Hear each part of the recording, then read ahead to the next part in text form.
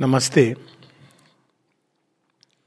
The Life Divine, the book, and the Life Divine, the journey. So, the Life Divine, the book, we have already had an occasion to turn to. And as we know, it's in two parts. In the first part, Sri Aurobindo lays down for us the warp and woof of creation. What is this creation? How it is built? What are the elements that comprise it? This is the basic theme of part 1, book 1. Then in book 2, we see part 1 and part 2. In part 1, he reveals to us what is the nature of our life here in ignorance. And then he shows us that how this ignorance is tending towards a greater knowledge. And then in part 2 of book 2, he reveals to us what is life in knowledge, and then how humanity is progressing towards it, through what doors, and eventually what is the great consummation towards which creation is moving. So as we can see, this is a whole journey, the roadmap of journey. Like we need to know the roadmap when we are undertaking a great journey, tremendous journey. So this what Sri Aurobindo reveals to us completely in the Life Divine. So where does the journey begin? In fact, we might as well ask what distinguishes truly our humanity, which is emerging out of the animal state. So what really distinguishes humanity, the distinct sign? The distinct sign is not that we are bipeds. Apes are almost so. The distinctive sign is not even that, we think possibly there is a rudiment of thinking, subconscious thinking. You can see the way crows plan things, the way wolves, they plan and attack. There is a lot of meticulous thinking that goes on. Even feeling. Elephants, they feel for their, family. They hold social rituals. They bury the dead. Many of the things that we call as characteristically human are found in higher animals. So what distinguishes humans from others? Another, we may say that we can speak, but it's a different thing that we speak a lot of nonsense. Whereas animals, though they take out sounds, it's only when they need it, and they communicate very clearly with the sounds.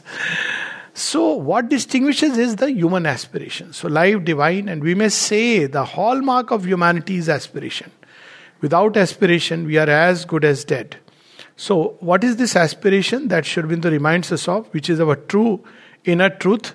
And that aspiration is always for perfectibility of our individual and collective existence.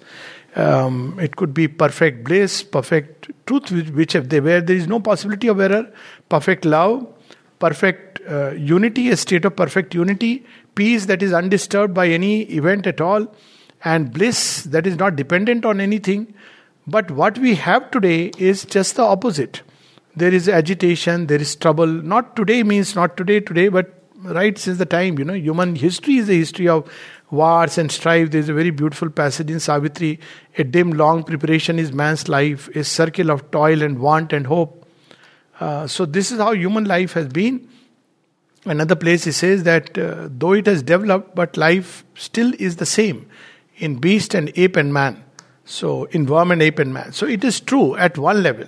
But there is a deeper truth, and that's where the aspiration in man to transcend this first formula of creation of mind, life and body.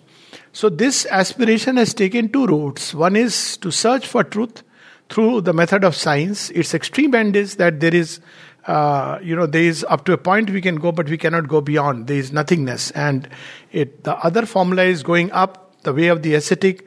And he also goes to a point where he eventually declares that there is nothingness, so beautifully explained in the story in the Puranas, where Shiva manifests himself as a huge Jyotirling, and he asks Brahma and Vishnu to discover what is the end.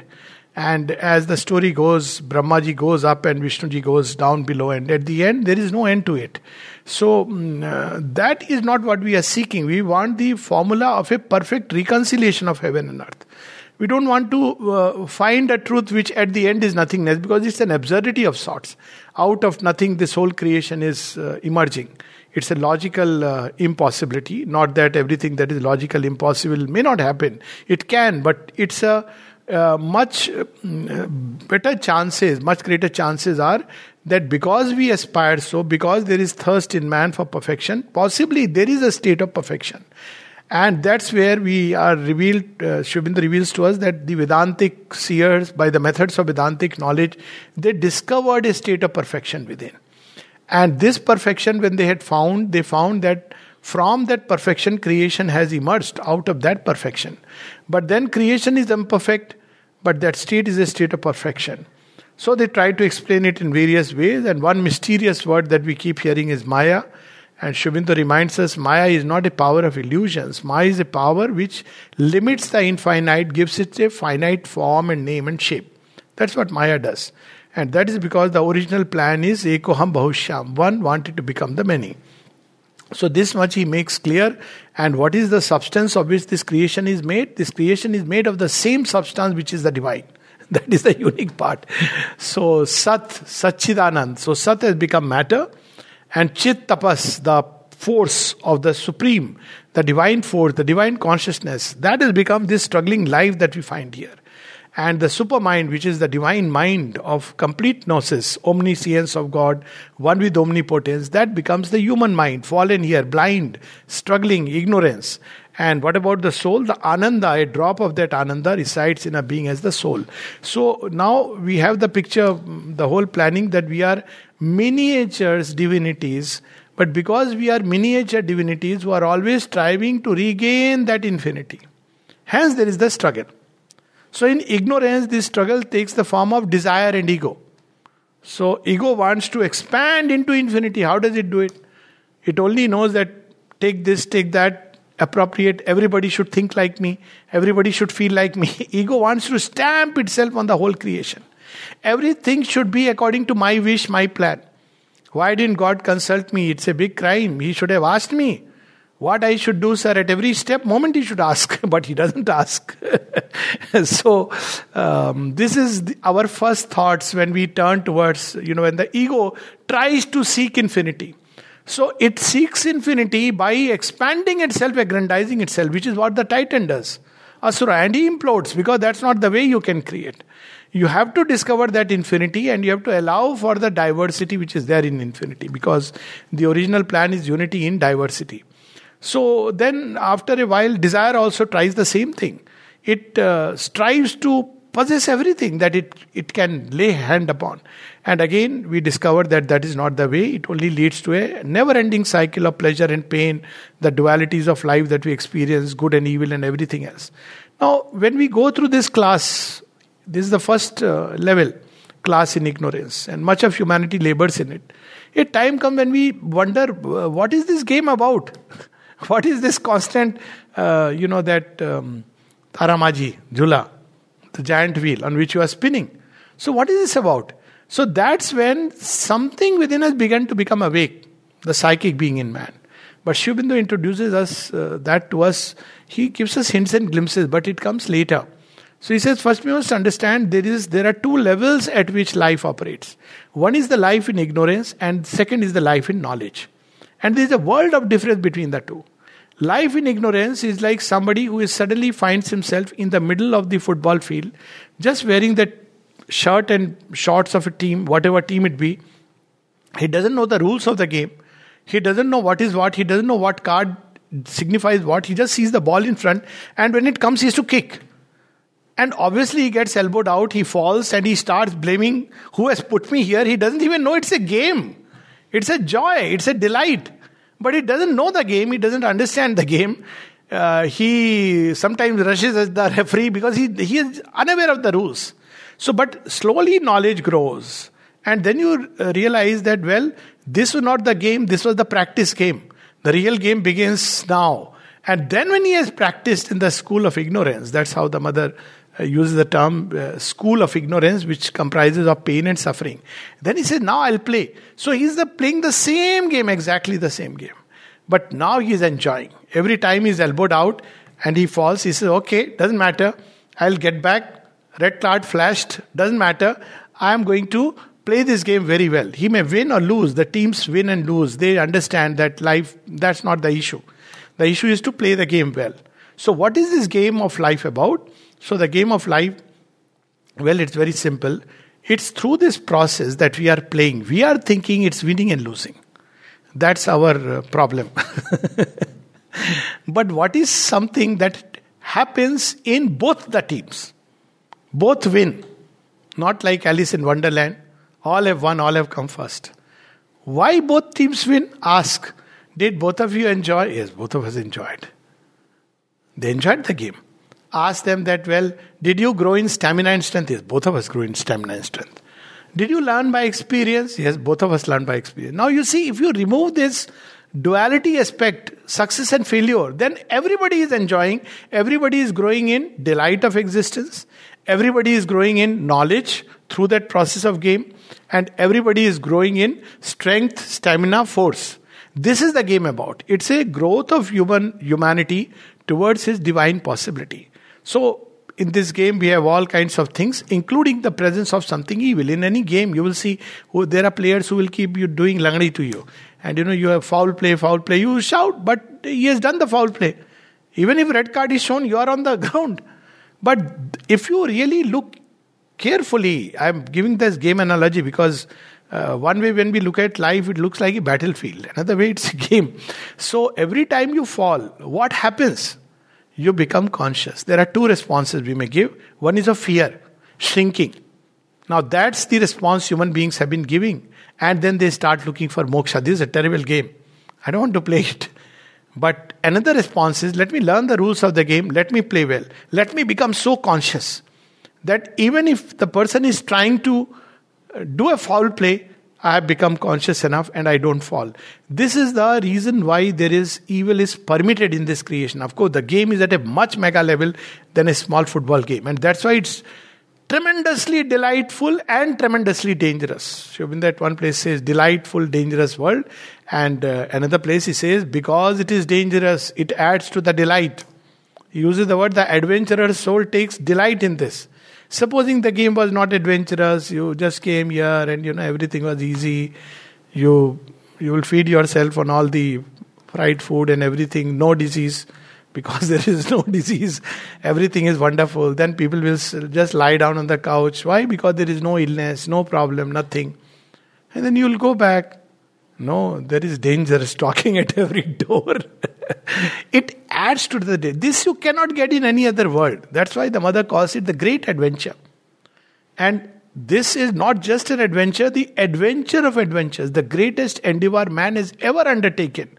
When he is done with all the possible adventures, he seeks this ultimate adventure, which is to discover the spirit, the reality, the truth, that supreme, the creator of whom we are portions, parts, part and parcel.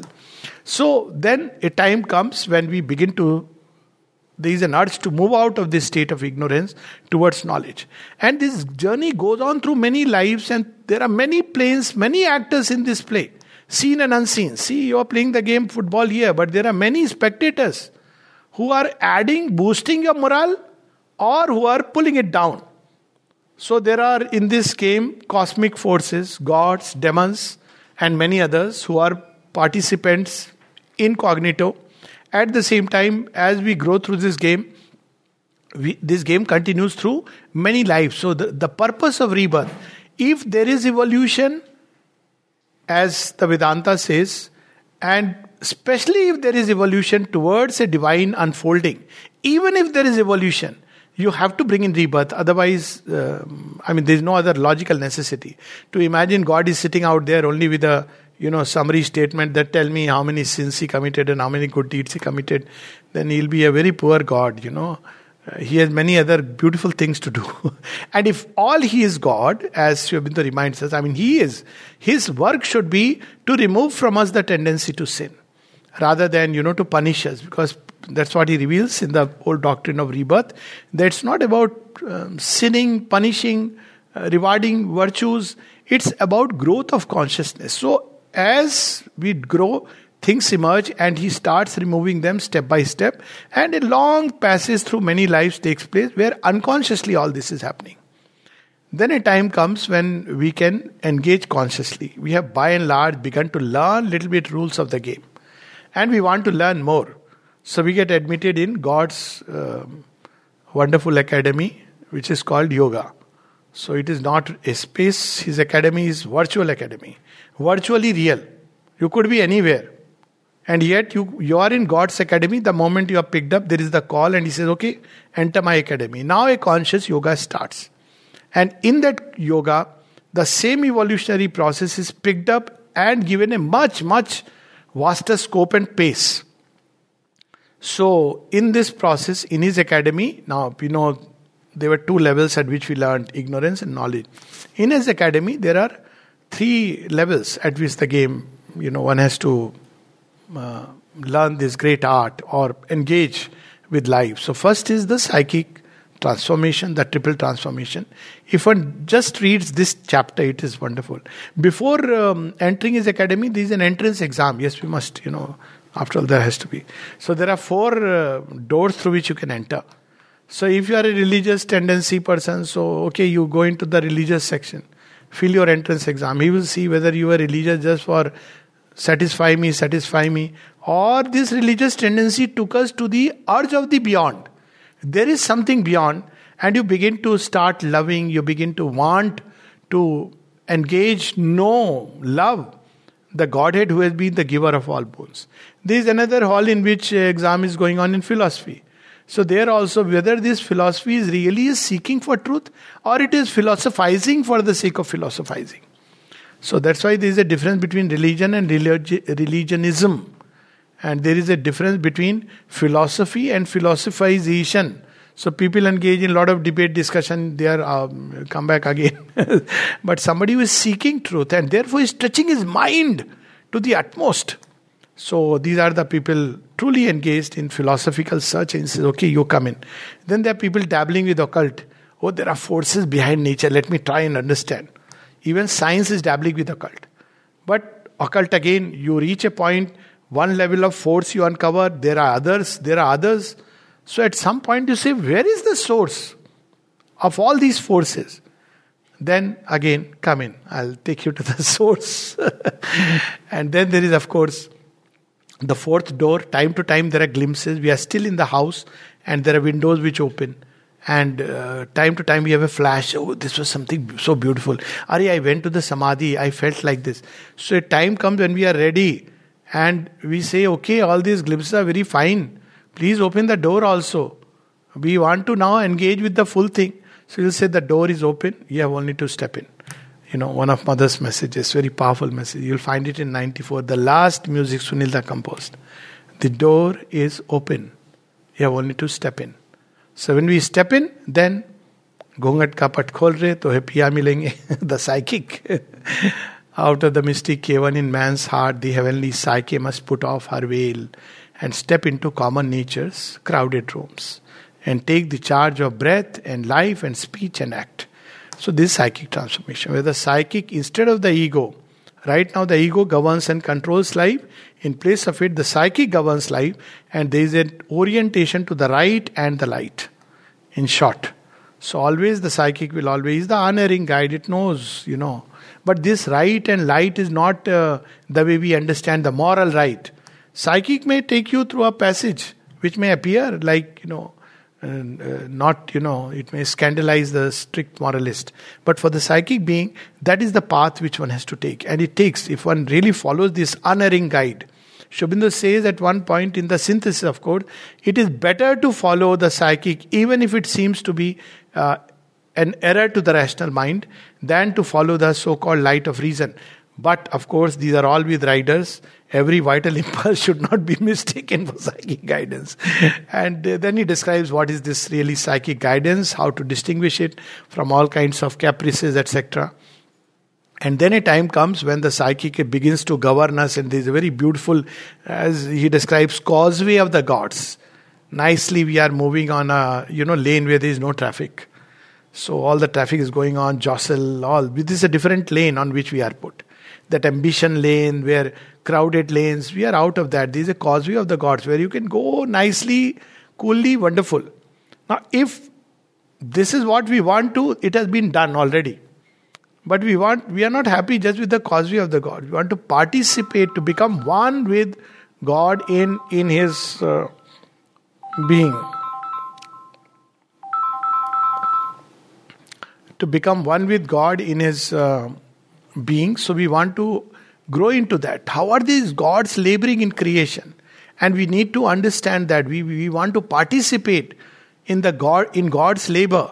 So there comes a time when he says, okay, are you sure? Yes, we are sure. So then comes the spiritualization, the spiritual transformation. So in spiritual transformation, suddenly we open up to a vastness beyond measure. So from the individual psychic transformation is an individual transformation. Beautifully in Savitri, Sri Aurobindo describes a camp of God is pitched in human time. So, O soul, it is too early to rejoice. So then we enter into, from that state, the centers begin to open. All the cosmic knots begin to open. And then we enter into the vastness of God. Till now it was, causeway of the gods. Nice, wonderful state to be in. But then we start engaging in the vaster universality, the universal movement, which is necessary for transformation. So that, what does it mean? It means now the grief of others becomes our grief. Also the joy of others becomes our joy. So Shiva and Krishna fuse, become one.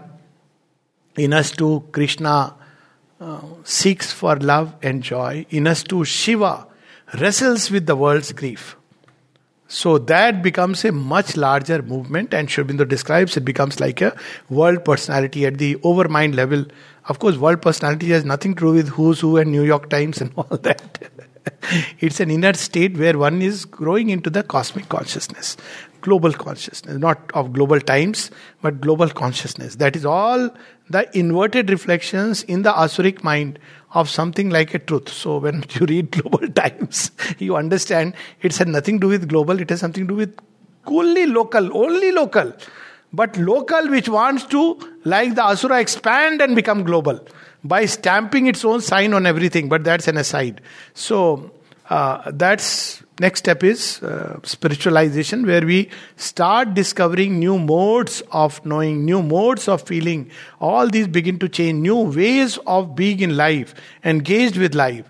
And a time comes when we reach that point where the consciousness becomes more and more cosmic. So your single thought begins to reverberate in the world. Your feeling, it becomes a cosmic sentiment. It has action much beyond your immediate surroundings and the people you engage with. And then comes the next level, which Sri Aurobindo says in the Life Divine, there is the hope for the future, the supramental transformation, which is the penultimate. Supramental transformation literally means divinization. Supermind is the divine's consciousness with which he engages with the world. It's his creator aspect. So if we don't go through the supermind, then we can go into the divine, but we will never understand creation. So it is the consciousness of the creator which bases itself on truth. And because it is the consciousness of the creator, it shares the original omniscience and omnipotence of the divine. And it is through this consciousness, truth consciousness, that the divine has planted the real idea into this creation everywhere like a seed. It is this real idea that emerges in us as aspiration and finds its fulfillment in the supramental transformation. So it is with the supermind that there exists the right relation, the way the divine connects with the many. He is one, but he connects with many by his infinity. If he is one but a point, as we paint him, he cannot connect with all. But when he is one and infinite, then everything is possible. So, supermind means infinity of the divine. It means eternity playing in time. So we understand now the original rhythm. It means that we know the right law and right relation of every creature. And therefore, there is no standard format. ये मेहमान आएंगे, बच्चा इनको नमस्ते करना, uncle जी हैं, touch his feet. Supramental, on the way even, supramental children will not do that. Okay, they are becoming a bit, little truth conscious. So they won't follow these norms. They will follow from their heart. If they feel like respecting, they will do it. Sometimes unexpectedly. And if they don't feel like, they may say, yeah, uncle, kya uncle hai? मुझे नहीं मिलना है. Now, this is of course it's still in ignorance, but because the supermind is acting, what it is doing is all the artificiality, hypocrisy, and all these things, falsehood which was governing the world, it is just beginning to displace it. It has this kind of action, it's beginning to displace this entire thing by its mere presence. And it wants to make room for the action of truth. Meaning thereby now all our relations with each other, with birds, beasts, God, plants, earth, water, sky, everything, elements, is purely based on ego. If you really look at it, it doesn't require any philosophy. Just a sincere look. Who are the people with whom we try to connect? Fayda hoga isse. Let's note his number. Politician and big, industrialist. This is how we relate. Ped kaat do, because immediately we need it. That's it. Let's turn it. So people are nowadays talking about, Earth, Save Earth campaign. Save human beings by changing them and everything else will follow. You want to save Earth without changing human beings? Impossible. That's exactly what Sri Aurobindo proposes. That you cannot hope to build a perfect world with imperfect human beings.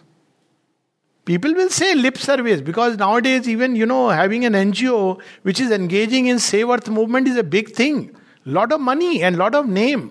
Look, this fellow is working for saving Earth. You cannot save. It will be nice sloganeering, that's all. But the day you change a human being, that day you are sure that Earth will change. See, that's how we grew up like that. In the Sanatan Dharma, this kind of tradition was there. When you grow up, Dharti hamari mata hai, Just live with this consciousness, Earth is my mother. And if you are sincerely living with this truth, it will change a lot of things. So supramental transformation will be a radical change of consciousness. It will be divine's look upon things, and not just a look, but action upon things. So it contains knowledge and will, and they are in unison. It's not like knowledge is there, but will is, the flesh is weak, the spirit is willing. It won't be like that. So there will be a perfect action, fully adapted to the entire play of forces, revealing the truth of each moment, and it will not be a standard format, which is how reason does it, but with each person it will be different. That's why we cannot understand the divine action. Because we expect him to do the same thing with everybody that only death does. The divine is different with different people. He is very partial to Arjuna. Excuse me. Well, he doesn't care. Karna is lying on the... he doesn't say, oh, no, we must be fair play. His fair play is only one. Truth should manifest. If you are standing in the way of manifestation of truth, you are washed away. If you are aligned with the truth, you may have 100 defects, but he will keep aligning you. You have this aspiration. So this is what we will see this passage toward the end. He speaks about the Gnostic being will develop like this. It's different from the rational being. That's why we cannot understand God's play. And with the same person, one moment he will act in a certain way. Next moment, depending upon how your inner change takes place, his action may be very different. So this will be the way Gnostic beings will deal with life. So it will be an intuitive relation and not a rational way of standardizing everything. Very intuitive. So there will be the emergence of intuition having a much freer play in humanity. Naturally, it means certain dangers. There are a lot of pseudo-intuitions, things which may mimic, but then humanity has to pass through this passage. That's what Sri Aurobindo describes in, the human cycle, the subjective age. But you have to take that risk of perils of the passage. When monkey became man, it was a very dangerous passage. The most ignorant creature on earth and the most helpless creature. So the same thing will happen here. But nevertheless, there will be several layers, attempts of humanity, but eventually we will cross the border. So finally he says that, this is how humanity will advance and the dream of the divine life will be established upon earth. Here he leaves it at a cryptic close. And why? Because the mother is not yet in the forefront and the supermind is yet to manifest. And yet he closes with such a wonderful hope And we'll just read that a little bit. I'll just read two passages. The first passage in book 1, the very first passage, and the last passage in part 2 of book 2, and see how they connect. So he starts with this: the earliest preoccupation of man in his awakened thoughts, and, as it seems, his inevitable and ultimate preoccupation. For it survives the longest periods of skepticism and returns after every banishment. Civilizations have come and gone. Pralayas have come and gone. We don't even know who existed, who didn't exist. What was the dress of people, what was the language they spoke. But one thing we know, that they all aspired for the same thing. Asado ma sadgamya. And that is the credit of India, that it has preserved that aspiration in the mind of the race. 10,000 years back, the rishis roamed in the forest. Same aspiration as today that we have. Asado ma sadgamya, tamso ma jyotirgamya, mrityor ma amritam gamya. So, the same, it returns. Civilizations, empires collapse, but the aspiration survives. It is the real idea.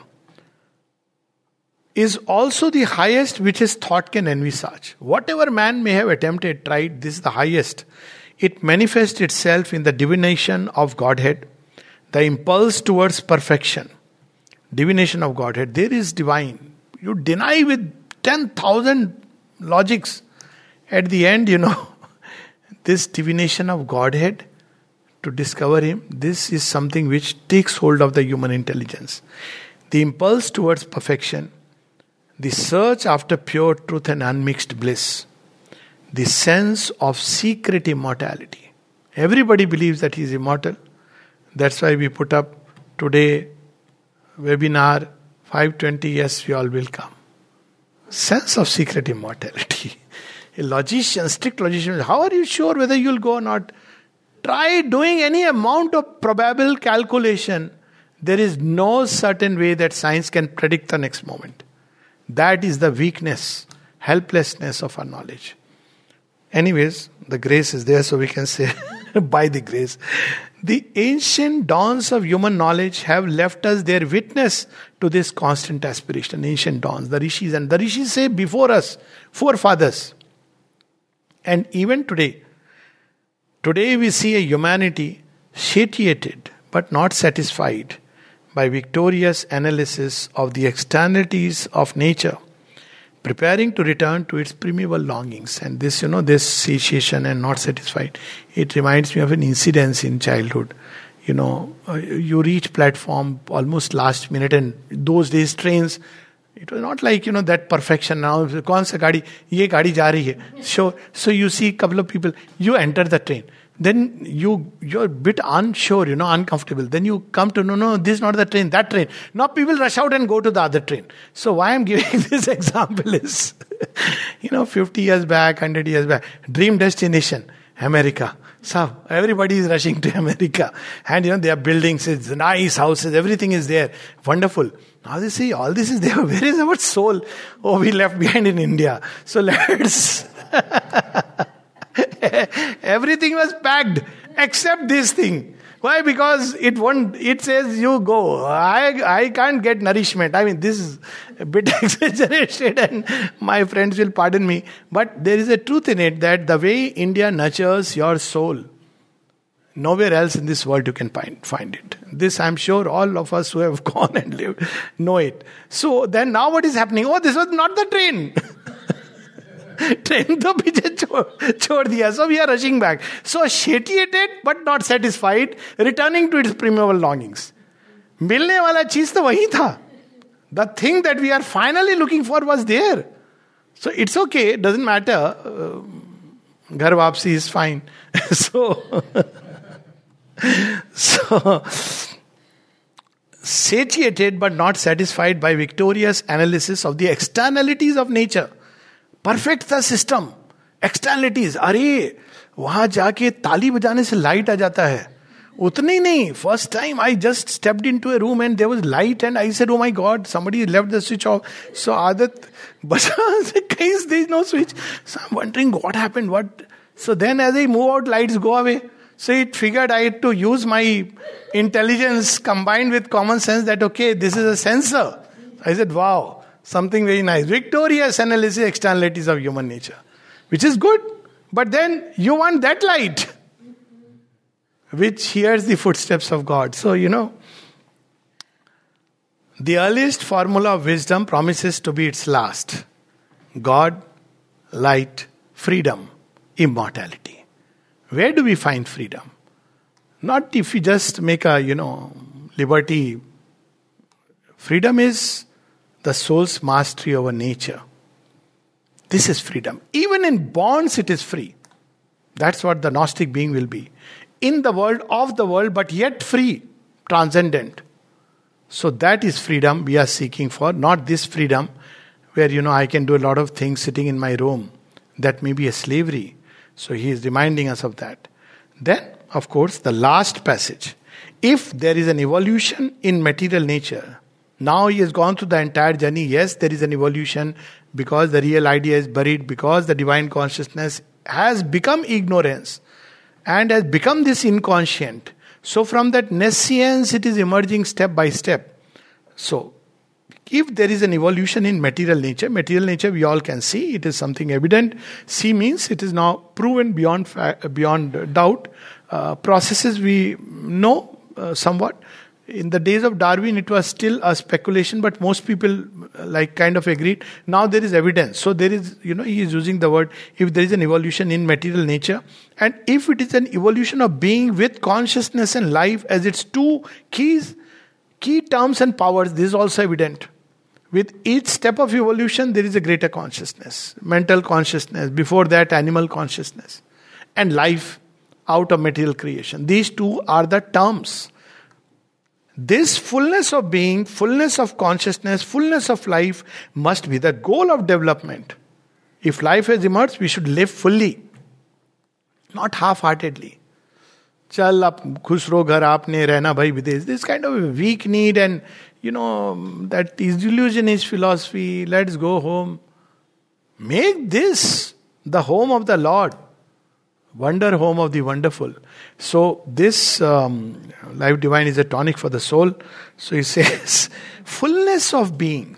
We must be fully. Not this ego personality. Not even enough to discover the individual soul. Our universal cosmic being, the transcendent being, we are that. And we must discover it in every which way. And that is only possible, these three terms together in the supramental. So he says, fullness of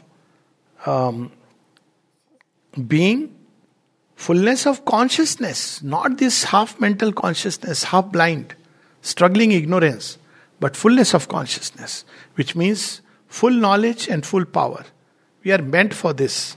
Fullness of life, not subject to death, disease, incapacity, must be the goal of development towards which we are tending and which will manifest at an early or later stage of our destiny. Because this is the aspiration, it is itself a sign that it has been sanctioned. The self, the spirit, the reality that is disclosing itself out of the first inconscience of life and matter would evolve its complete truth of being and consciousness in that life and matter. It would return to itself, or if its end as an individual is to return into its absolute, it could make that return also, not through a frustration of life, but through a spiritual completeness of life itself in life. If at all one wants to return, let's finish the task. Let's create this wonderful life divine. And then say, okay, now I want to be just with you. It's a well-deserved and well-earned. Not like, oh, nothing can, kuch nahi ho sakta, let's go back. That's not what is manhood. That's not what is expected of us as children of the divine. Our evolution in the ignorance with its checkered joy and pain of self-discovery and world discovery, its half-fulfillments, its constant finding and missing is only our first state. That we are well aware. So, it must lead inevitably towards an evolution in the knowledge, a self-finding and self-unfolding of the spirit. Very consciously then we engage with this. A self-revelation of the divinity in things, in that true power of itself in nature, which is to us still a supernature. So supernature is of course the divine Shakti. And instead of living in this ignorant nature, more and more we have to allow ourselves to be run by the divine Shakti. And the entire yoga is to prepare the nature instead of this normal ignorant nature, so that it is the divine Shakti which can move us in every cell of our body and in this large universe and every cell of this universe, every atom of existence. Namaste. We can have question answers. Namaste, Alokda. Namaste, Manan. So, in terms of, since the time Life Divine was written, since last 100 over years, in terms of reconciliation of matter and spirit, could you touch briefly about that? I mean, what is in the experience that we can kind of relate to, say, the Life Divine? Especially in the last couple of years as we kind of begin to see early signs of subjective age. Thank you. So, what has changed? Let's just broaden it a little since the time it was written. Though, of course, it was written 1914 to 1919, Sri Aurobindo revised extensively, especially part 2. Book 2, and even in that part 2. So that was extensively revised in late 1930s. I think 1939-40 was the last revision, and then it was published. At one point, Sri Aurobindo did say that, he wished to revise book 1 much more extensively. But then, because other things had occupied the time and space, so therefore he did not do it. So this one part, and you can see the difference. Actually, if you read through book 1 and book 2, you can see the difference, slight difference. It's like many things are held back, which you would like to bring out. So this is one part of it. This solely with regard to book. Now, what has changed? Yes, many things have changed since then, which indicate toward this evolution next. So, subjective age, of course, started a little early. But even before that, from Sri Aurobindo's perspective, let's start from there, that the supramental manifestation took place. Even before that, the mother took charge of the sadhana. So many things began to change. So that time when the Life Divine was written, it was still a possibility, though Sri Aurobindo in the Life Divine closes it as inevitability. It is the inevitable logic of things. So if today Sri Aurobindo has to say, he will say, look here, look around, it is manifesting. As to science, Sri Aurobindo in 1920s, when Puraniji asked him, or someone had asked him, what are the signs that the world is ready for the supermind? And he gave a few signs. And one of them was that knowledge has expanded. This is what you were mentioning partly about the matter and spirit. It is bursting beyond its seams. And, there is no other choice but to go through that current toward the other side. So this, of course, we know this process started in 1900, and today, as the mother said, science has already entered the occult world. It is already there in the Life Divine also. Science has entered the occult domain, and that's why there is an urgency for evolution. In fact, Sri Aurobindo says it's an evolutionary crisis because science has placed at human hands disposal things which are tremendous. Like, for instance, it's not about Isaac Asimov's novel only, but look here today with, artificial intelligence now coming up. Now, what is artificial intelligence? You have everything which human brain can do, it can do much better, but it has no heart and feeling. You've created a technological asura. Now, imagine if it's at the mercy of an asuric being, what devastation it can do. So, the urgency of, creating, of evolving across the chasm has really pressed, and this the mother repeatedly reminded even after the supramental manifestation. I think it is in volume 9, so must be 58, 59 talk, where she says the urgency of the spiritualization of mankind. And she says it is enough if few can become pure gold. And then she says that, time presses. Sri Aurobindo used the word, if only man consents to be spiritualized. And then she added, time presses. And I must add, she says, time presses from the human point of view.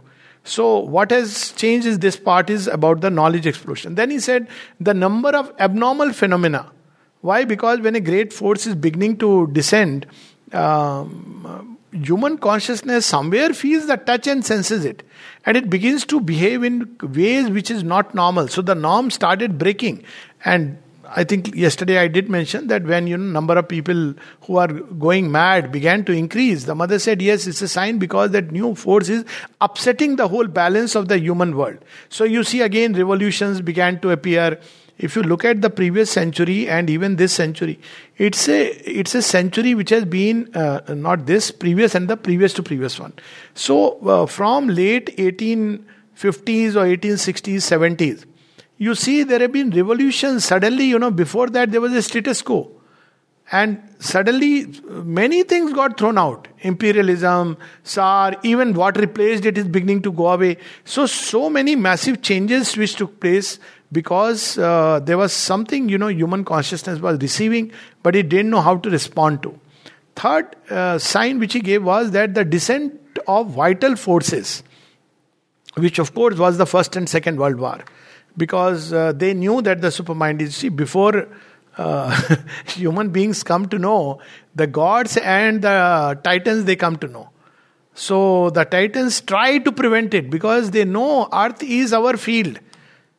Earth is emerging out of inconscience. So matter is their hardest foe and they won't let it go.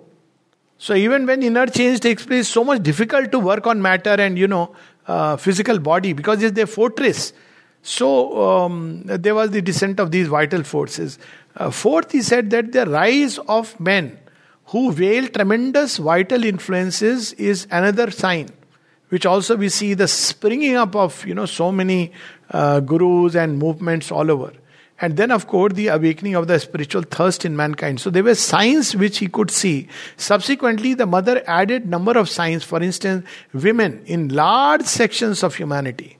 Women who were considered to be always, they have to be subjugated. Suddenly you see what happened. The change took place. Very silently she changed something here.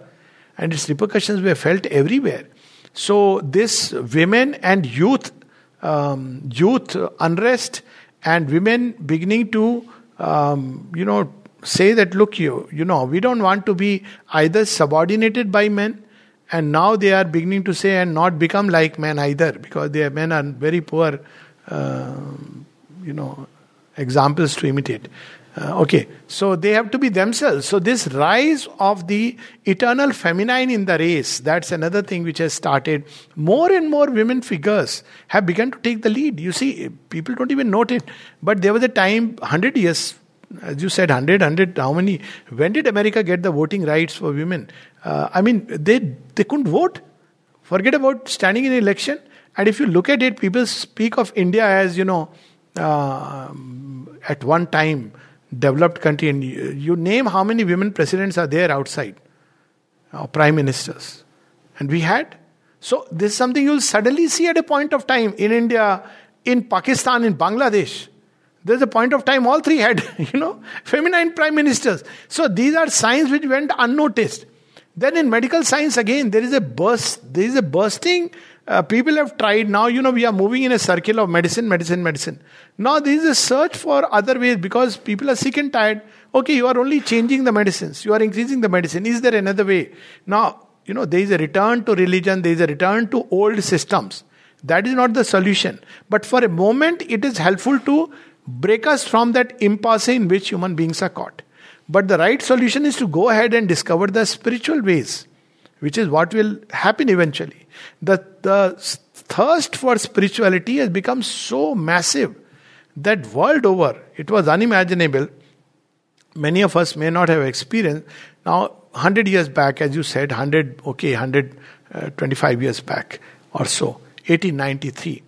You see, when Swami Vivekananda, when he went to Chicago, what was the condition? He was looking for if he could be allowed to speak. And he had to get a letter from somebody there that yes, he's a genuine person. He can be allowed to speak. Nobody was willing to get the letter, and the same world, Chicago Congress, religions, they were not ready to admit him. It was surely an intervention of grace that I forget that man who gave a letter, who was in one of the committee members, and then he was allowed to speak. This was 1893. Today, Indian Swamis are welcomed abroad. For good or worse, that's a different thing altogether. But now it is like we want this knowledge that India has. Look at the full circle. That Swami Vivekananda was the first, in a certain sense. Of course, there were others. But he was the first who was unwelcome. Not only unwelcome, hooted literally. Oh, India, see, beggar. This, they don't have dressing sense. Till he spoke. And when he spoke, the world heard. And still hears, his words still reverberate. When Sri Aurobindo was writing the Arya, there was some subscriber in US, some people. And what was their problem? They were saying that, all this is fine, we want a method. Give us a technique, that's all. And Sri Aurobindo, this was asked to him in the evening talk. Today, we are having these, on beautiful, you have organized something so beautiful on writings of Sri Aurobindo, and all over the world, this has become. So there is a world of change and many changes. Subjective age started in 60s because the rational order was broken down. Effect of the supermind. So people said we want alternate worlds, alternate experiences. This world is a trap, So it started with counterculture movement.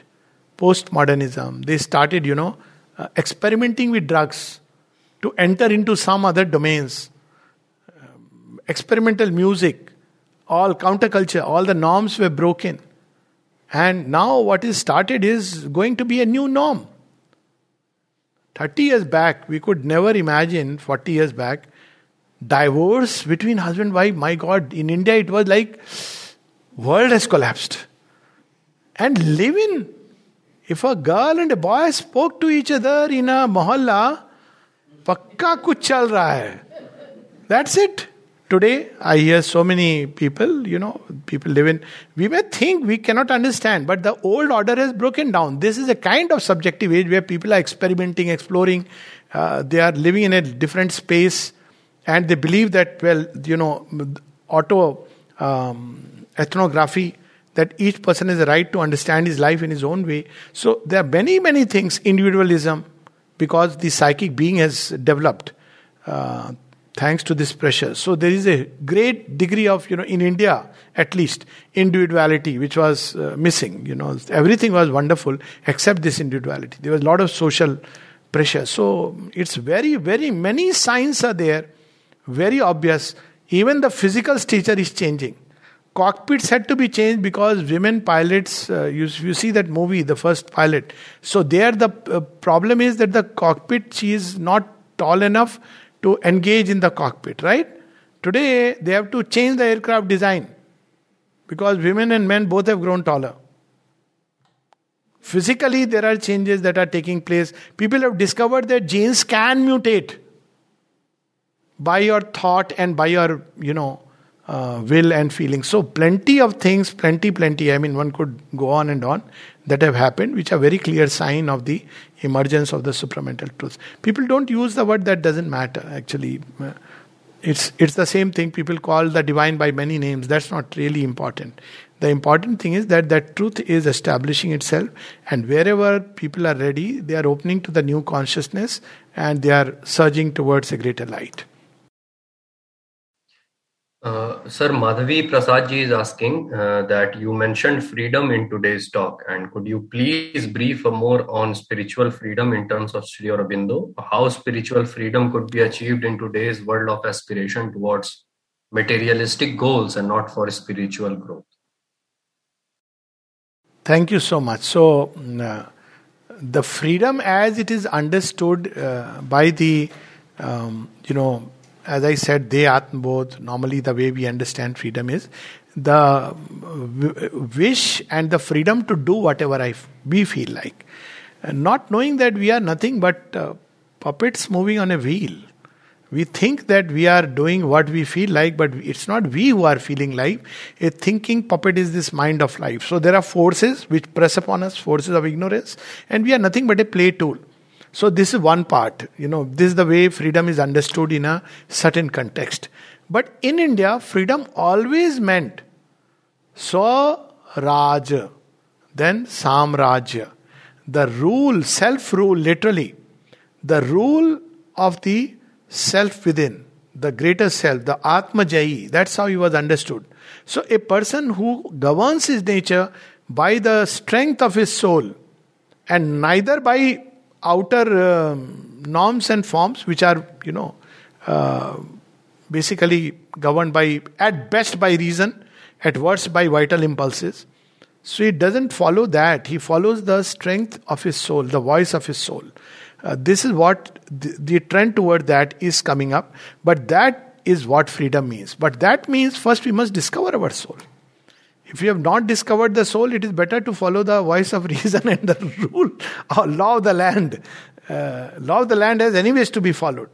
But when we have discovered the soul within, first step, then only we can strive towards spiritual freedom.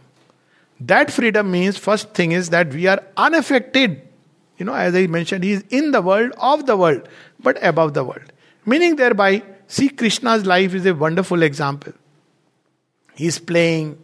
Even he says, Shakuni, come, we'll play your favorite, Dyut Krida. He's playing. Is Sri Krishna. Any moment, that play also is an action.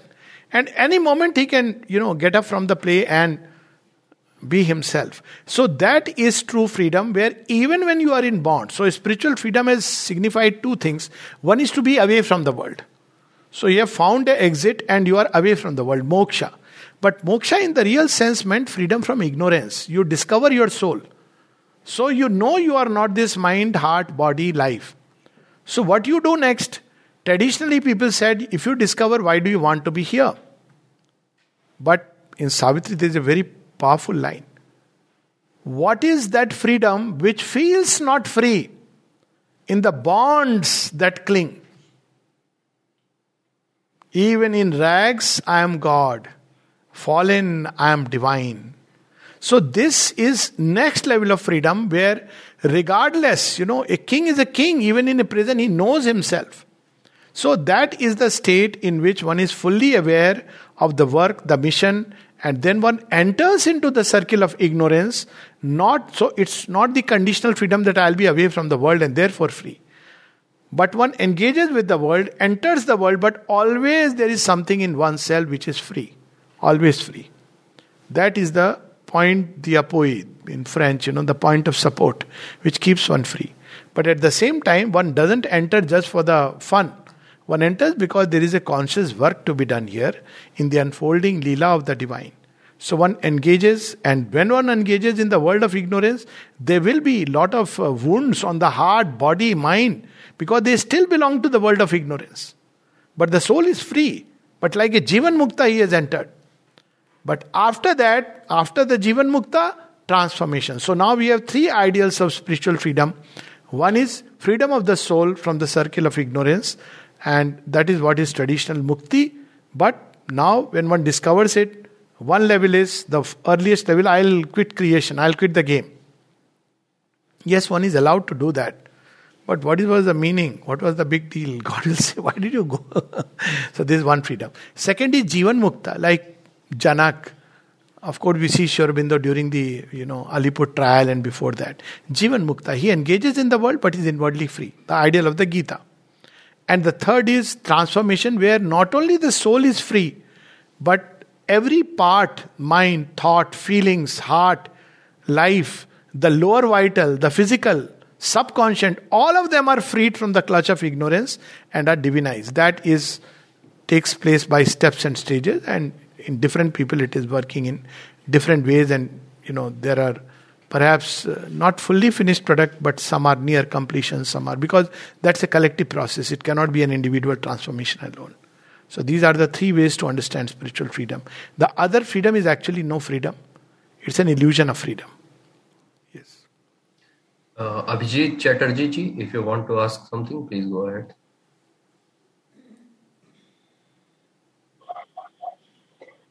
Yes, Anugda, I'm immensely grateful for the wonderful narration, the inspired talks, glimpses of this great book. Just like to know, you said that the breath and speech and act, everything will be governed by God or Supermind. When does that stage come? And number two, the Titans and the the Asuras. If are they also progressing towards godliness? Okay, that's a wonderful question. Yeah. So first is, when does the stage come when breath and life and speech and act are under the divine governance? So it's not a sudden transition from one to the another, but a gradual transition. So as the psychic being begins to take lead, to an extent, there is a discernment which begins to awaken. And eventually the full psychic emergence brings a perfect discernment, true bhakti, unconditional surrender, love for God, faith, etc. And a psychic intuitive discernment about one's own life, as I said, causeway of the gods.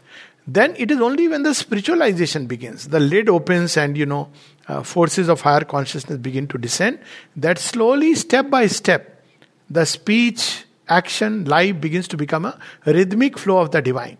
So of course, straight away we may not catch the original cadence, but at least we catch some far off glimpse. If not near Krishna hearing the flute, but a far off flute whose melody begins to draw us and begins to tune our, as I said, speech and breath and act. Breath, literally breath. And even the heartbeats begin to tune to that touch. So this is the gradual process. Yes, as to the Asuras, part of the important part of Mother and Sri Aurobindo's work was, one is converting the Asuras. In fact, they say in one of the letters, Sri Aurobindo says, and Mother has spoken extensively about it, that they were, some of them, there are two kinds of, one is, of course, general term Asura as it is used in the Gita. So there the path is different, they go through. But there are 4 original Asuras who were Purva Devas. So they were the gods who fell. So we'll see it in, Milton's poem also. We'll see it in Satan's and all this conception which are there in Christianity. So what happens to these Asuras? They had fallen. They were started with a good intention. They were basically beings who emanated from God. They were the first 4 beings who emerged from the divine. Because there were no Asuras then. And then they started, each started beginning to take it that it's me who is God. There is a truth in it, but then the other part of truth is that everything is God and all are God. So that was that subtle error. So when Ravana said, Aham Brahmasmi, he is saying truth. That's why he could, manage. But he forget that all is God. In everything there is God. So he fell down, and so these beings who fell down, which is there in Puranic story of Jai Vijay, and one of the part of the work of the divine is to take them back. In fact, it is said that Buddha was an avatar of Vishnu who came as Maya Moh. This is Sri Aurobindo's words. In Puranas, he is supposed to be Maya Moh, Vishnu's avatar. Purana doesn't talk about Buddha among the 10 avatars. And it is, Buddha is supposed to be there to take the Asuras away from the creation. So you see, Buddhist appeal is very little within India, which is its land of birth. But outside, because Anatmavad, and all that. Although Buddha is not that, he is love and compassion incarnate.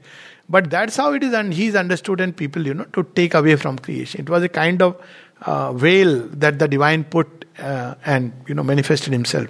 So this is one aspect of, Asuras being taken out of creation. But Mother and Sri Aurobindo have taken still next level. The transformation of the Asura, conversion of the Asura, meaning thereby the Asura of darkness, the 4 Asuras, will be converted into a being of light. So we see that in the story of Lucifer. So the being of darkness gets converted in the being of light. The Asura of unconsciousness, Apsmar in Shiva Puran that we find. Shiva says, I can't destroy him, but I can ride over him.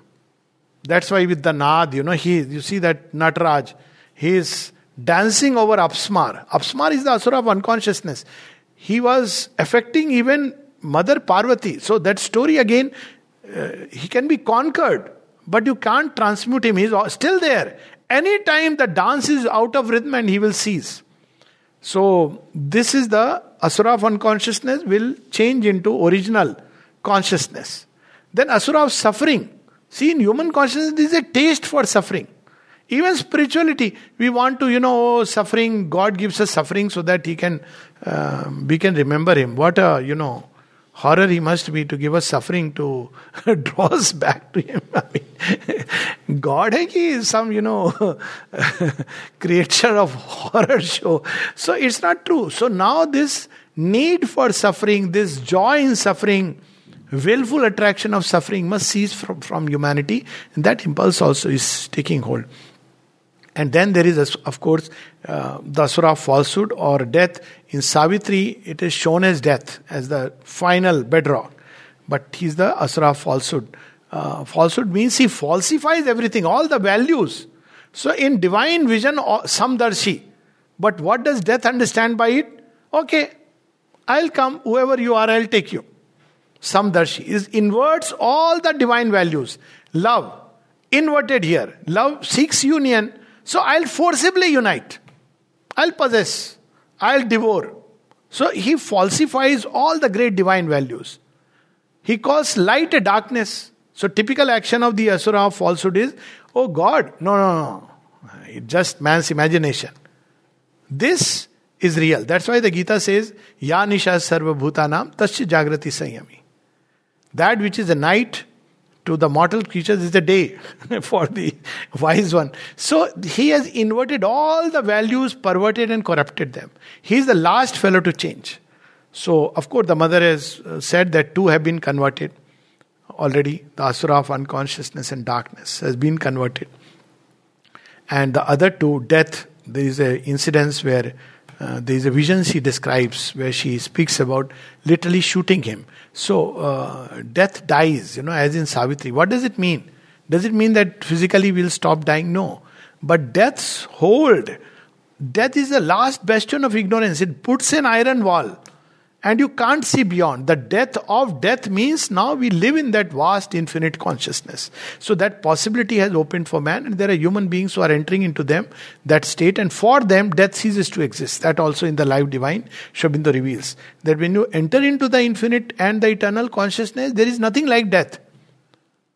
And then finally the asura of falsehoods, he said, he is the most troublemaker, the naughtiest student of not naughty student. He is the spoil sport of everything.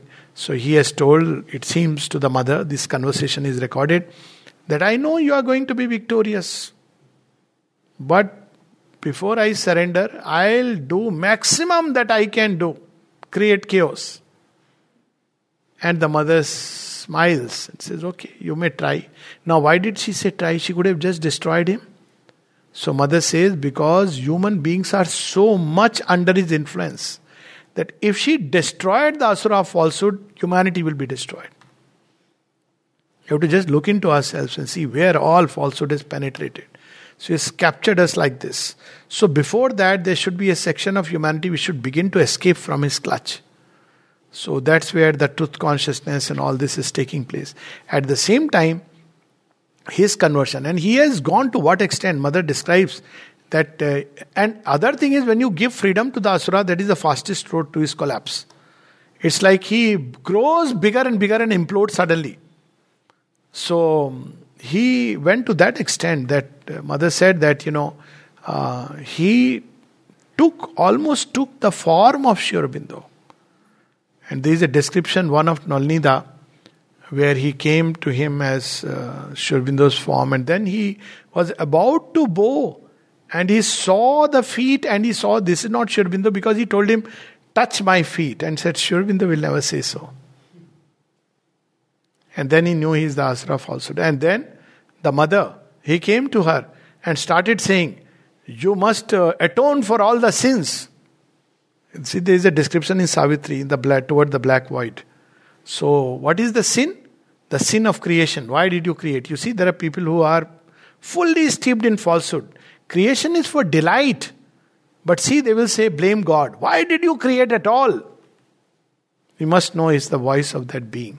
So, he wanted her to atone for the sin of creation, for the sin to be.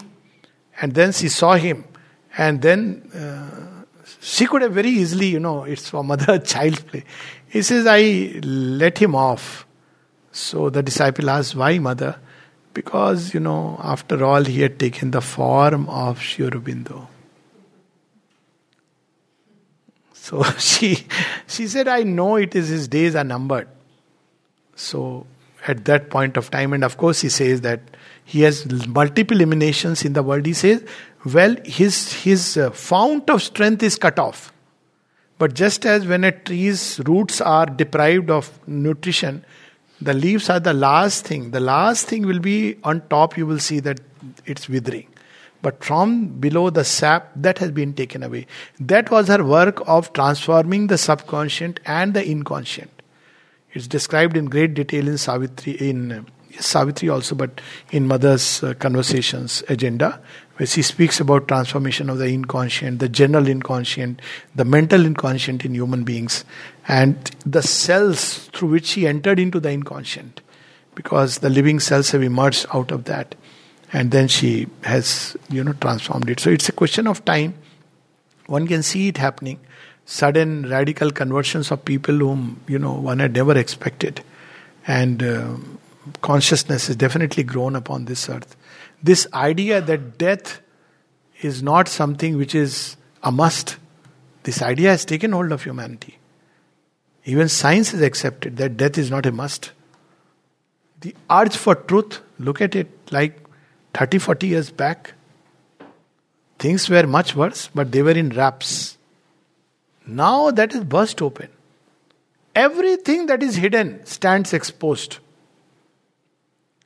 Each insincerity of nature, once thy defense against the eye of the master and the light of the ideal, now becomes a gap in thy armor and invites a blow. So it's the action of truth on falsehood. It's the last thing to change, but it is also changing. World over, things which were hidden are emerging. That itself is a sign. Yes. Thank you so much, Alok sir, for clearing our doubts and explaining to us the concepts in such a great clarity. And with this, we have come to the end of not only this lecture, but this module, which is based on Sri Aurobindo's Life Divine. And the next module will be in July, and it will be based upon Savitri, and Alok Da will be taking all the 15 lectures. So with this, we have come to the end, and now we will observe a minute of silence, and then we can call it.